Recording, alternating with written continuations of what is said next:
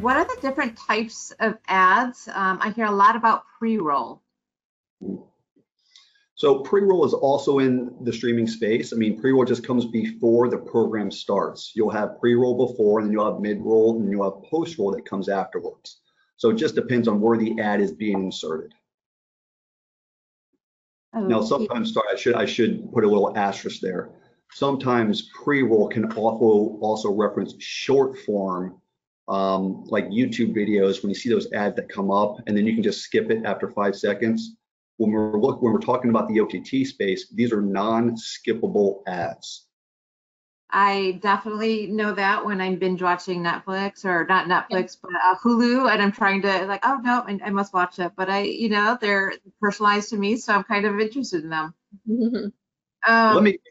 You brought up a good point. You mentioned Netflix. So one of the biggest questions that I get asked is when these headlines come out and, oh, Netflix is introducing an ad model, or Disney Plus is introducing an ad model, or HBO Max. So while these are great, sexy brands, and I first off, I'll say I subscribe to all of them. Those ad models do take a long time to build out, okay? Because first they have to adopt, you have to have the people come in. It is a crawl before you can run type of strategy. I bet if we polled everybody on this call, if they had the Netflix ad-supported tier on their subscription, not many people have signed up for it yet. So I mean, it could take a year or two just before there's enough scale to target some of these local markets.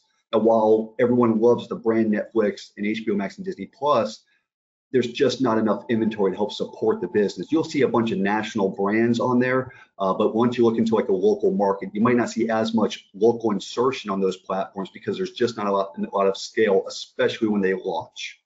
So sorry if I went down the rabbit hole on that one, but just I get a lot of questions about those brands. Yeah, great education, I think, which is why we're all here today, to really become educated on how this is evolving. And actually, my own question that kind of spins off of that, do you have any information on how many subscriptions the average household may have? I did mention it. I mean, depending on the article, if you Google it, there's been articles that said like 9.6. There was one recently that said I think it was almost 11.